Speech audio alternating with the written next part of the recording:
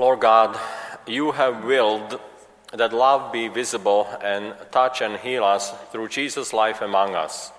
His life was nourished, even as our own, through the love of parents and home. This we can understand, and for this we give you thanks. Father, we worship you as a family, bonded in Christ, bonded in faith and love. May nothing ever break the ties that bind us. We ask this through our Lord Jesus Christ, your Son, who lives and reigns with you in the unity of the Holy Spirit, God, forever and ever. Amen. A reading from the book of Genesis. The word of the Lord came to Abram in a vision, saying, "Fear not, Abram, I am your shield. I will make your reward very great." But Abram said, "O Lord God, what good will your gifts be if I keep on being childless and have as my heir the steward of my house, Eliezer?" Abram continued, "See, you have given me no offspring, and so one of my servants will be my heir." Then the word of the Lord came to him, "No, that one shall not be your heir. Your own issue shall be your heir." The Lord took Abram outside and said, "Look up at the sky and count the stars, if you can. Just so," he added, "shall be your descendants." Abram put his faith in the Lord, who credited it to him as an act of righteousness. The Lord took note of Sarah, as he said he would. He did for her as he had promised. Sarah became pregnant and bore Abraham a son in his old age, at the set time that God had stated. Abraham gave the name Isaac to his son, of whom Sarah bore him. The word of the Lord. A reading from the letter to the Hebrews. Brothers and sisters, by faith, Abraham obeyed when he was called to go out to a place that he was to receive as an inheritance. He went out, not knowing where he was to go. By faith, he received power to generate, even though he was past the normal age, and Sarah herself was sterile. For he thought that the one who had made the promise was trustworthy. So it was that there came forth from one man, himself as good as dead, descendants as numerous as the stars in the sky, and as countless as the sands on the seashore. By faith, Abraham, when put to the test, offered up Isaac, and he who had received the promises was ready to offer his only son, of whom it was said, "Through Isaac's descendants shall bear your name." He reasoned that God was able to raise even from the dead, and he received Isaac back as a symbol. The word of the Lord. Thanks be to God. The Lord be with you. And with your spirit. A reading from the Holy Gospel according to Luke. Glory to you, Lord. When the days were completed for their purification, according to the law of Moses, the parents of Jesus took him up to Jerusalem to present him to the Lord, just as it is written in the law of the Lord. Every male that opens a womb shall be consecrated to the Lord, and to offer a sacrifice of a pair of turtle doves or 2 young pigeons, in accordance with the dictate in the law of the Lord. Now there was a man in Jerusalem whose name was Simeon. The man was righteous and devout, awaiting the consolation of Israel, and the Holy Spirit was upon him. It had been revealed to him by the Holy Spirit that he should not see death before he had seen Christ of the Lord. He came in the Spirit into the temple, and when the parents brought in the child Jesus to perform the custom of the law in regard to him, he took him into his arms and blessed God, saying, "Now, Master, you may let your servant go in peace according to your word. For my eyes have seen your salvation, which you prepared in sight of all the peoples, a light for revelation to the Gentiles, and glory for your people Israel." The child's father and mother were amazed at what was being said about him. And Simeon blessed them and said to Mary, "Behold, this child is destined for the fall and rise of many in Israel, and is to be a sign that will be contradicted, and you yourself a sword will pierce, so that the thoughts of many hearts may be revealed." There was also a prophetess, Anna, the daughter of Phanuel of the tribe of Asher. She was advanced in years, having lived 7 years with her husband after marriage, and then as a widow until she was 84. She never left the temple, but worshipped night and day with fasting and prayer. And coming forward at that very time, she gave thanks to God and spoke about the child to all who were awaiting the redemption of Jerusalem. When they had fulfilled all the prescriptions of the law of the Lord, they returned to Galilee, to their own town of Nazareth. The child grew and became strong, filled with wisdom, and the favor of God was upon him. The Gospel of the Lord. Praise to you, Lord Jesus Christ.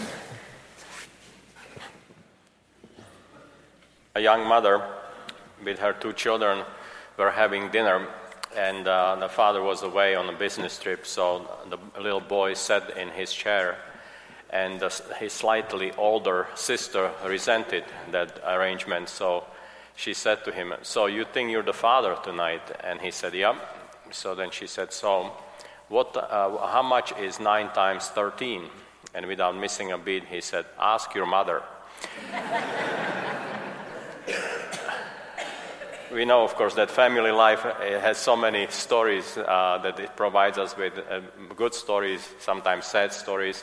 So today we are invited to reflect on, and of course the challenge is not just to reflect, but to imitate the life of the Holy Family. We may say, well, this family lived over 2,000 years ago.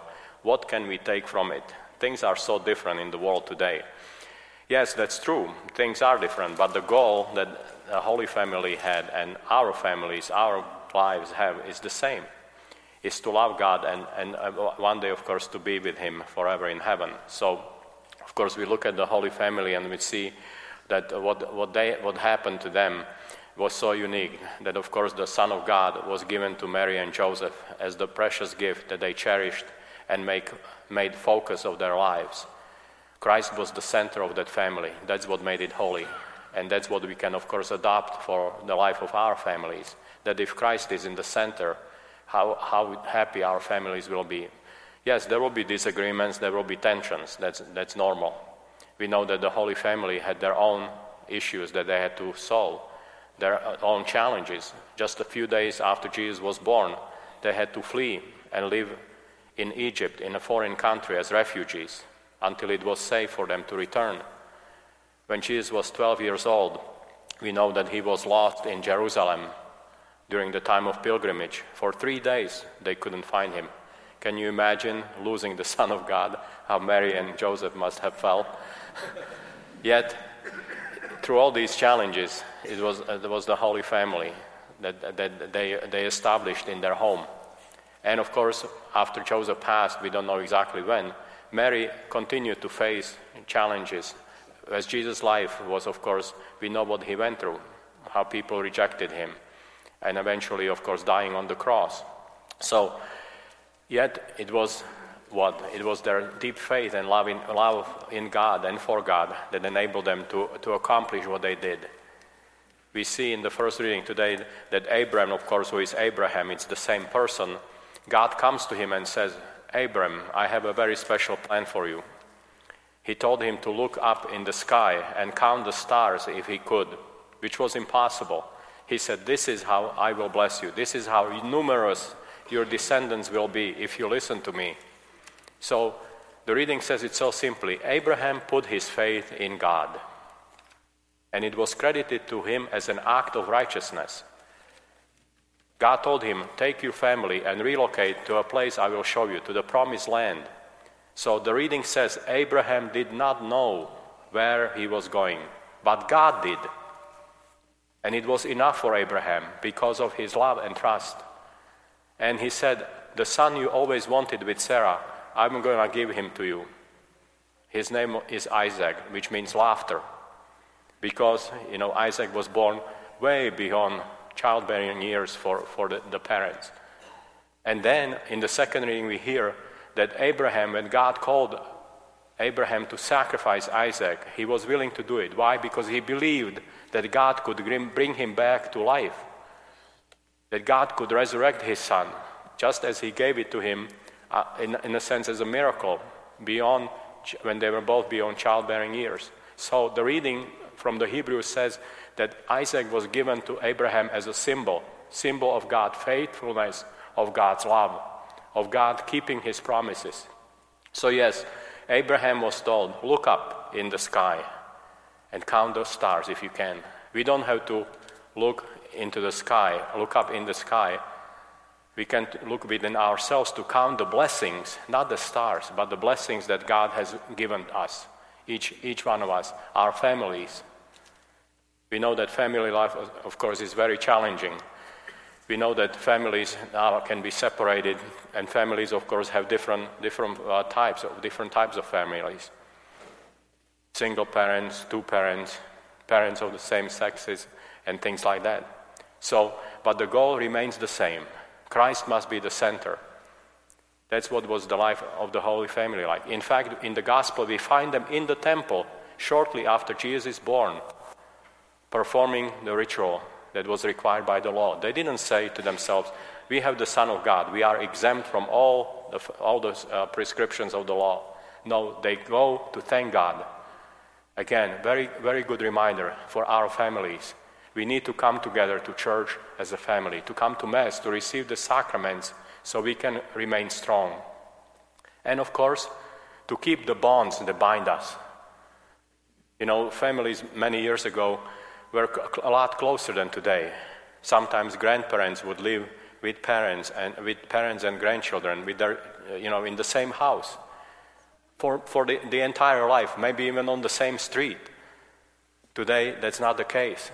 It's harder to keep those bonds of love strong. Yet the Gospel tells us what? The Holy Family lived in Nazareth. Nazareth didn't have a good reputation. Yet it was in this environment that the Holy Family was who it was, because of the Christ in the center of it. And the Gospel ended by these words: the child grew, became strong, and God's favor was upon him. So each member of the family, not just children, parents, godparents, grandparents, can become strong, grow in wisdom, and God's favor is upon us. That's the challenge. How do we make that happen? That each one of us, each member in our family, grows stronger, grows in wisdom, and God's favor can be on each person in the family. How can we express that love through forgiveness, compassion, mercy, and many other good things that each member in the family grows, not just our children? And of course, we need to keep those bonds of love strong. How? The little girl asked her brother if he was the father, and he told her, after the difficult question, to ask her mother. We need to tell stories, family stories, so our children know. So I see a lot of young people here, a lot of children. Children, ask your parents, ask your grandparents stories from their life. Good stories and maybe difficult stories that challenge them. Maybe they made mistakes. Parents, tell your children stories that will tell your children about your life. Grandparents, tell your grandchildren stories that will tell them how you got to this point, what you learned from life. Yes, when we have a question, we can ask Siri. Or we can Google things, right? But I doubt that any one of us, when we reflect on life, will say, 20 years ago, Google told me this, or Siri answered my question this way. We will certainly remember when it was a parent, whether it was mother or father, or grandmother or grandfather, brother or sister, that told us something that changed the course of our life. This is what family should be. These are the bonds that we need to create, the bonds of love that nothing can break. There is a true story of a little boy who lived in South Dakota. He got lost. So his mother that was raising him got really scared. So she got together everybody she could, the local police department, state police, fire departments, neighbors, friends. Everybody tried to help, looking for the little boy. So for 3 days they were searching the prairies of South Dakota, couldn't find him.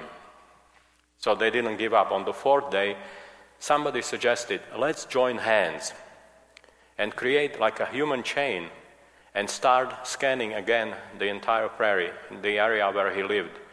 That's exactly what they did. They created a quarter of a mile long human chain, joining hands. And after 3 days, they found the little boy in a ditch.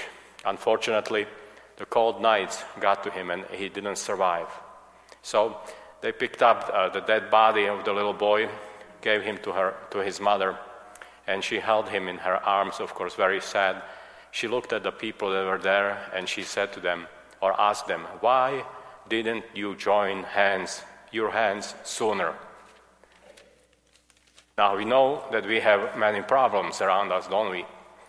In a sense, this celebration invites us to join our hands because we know the divisions that we face. Sometimes it can be along a religious spectrum or political spectrum. There are tensions, with no question about it. But we also know what happens when people join hands together, especially in our families and in our communities, in our workplaces, or wherever we happen to be. Joining hands together. The Holy Family did that at all times.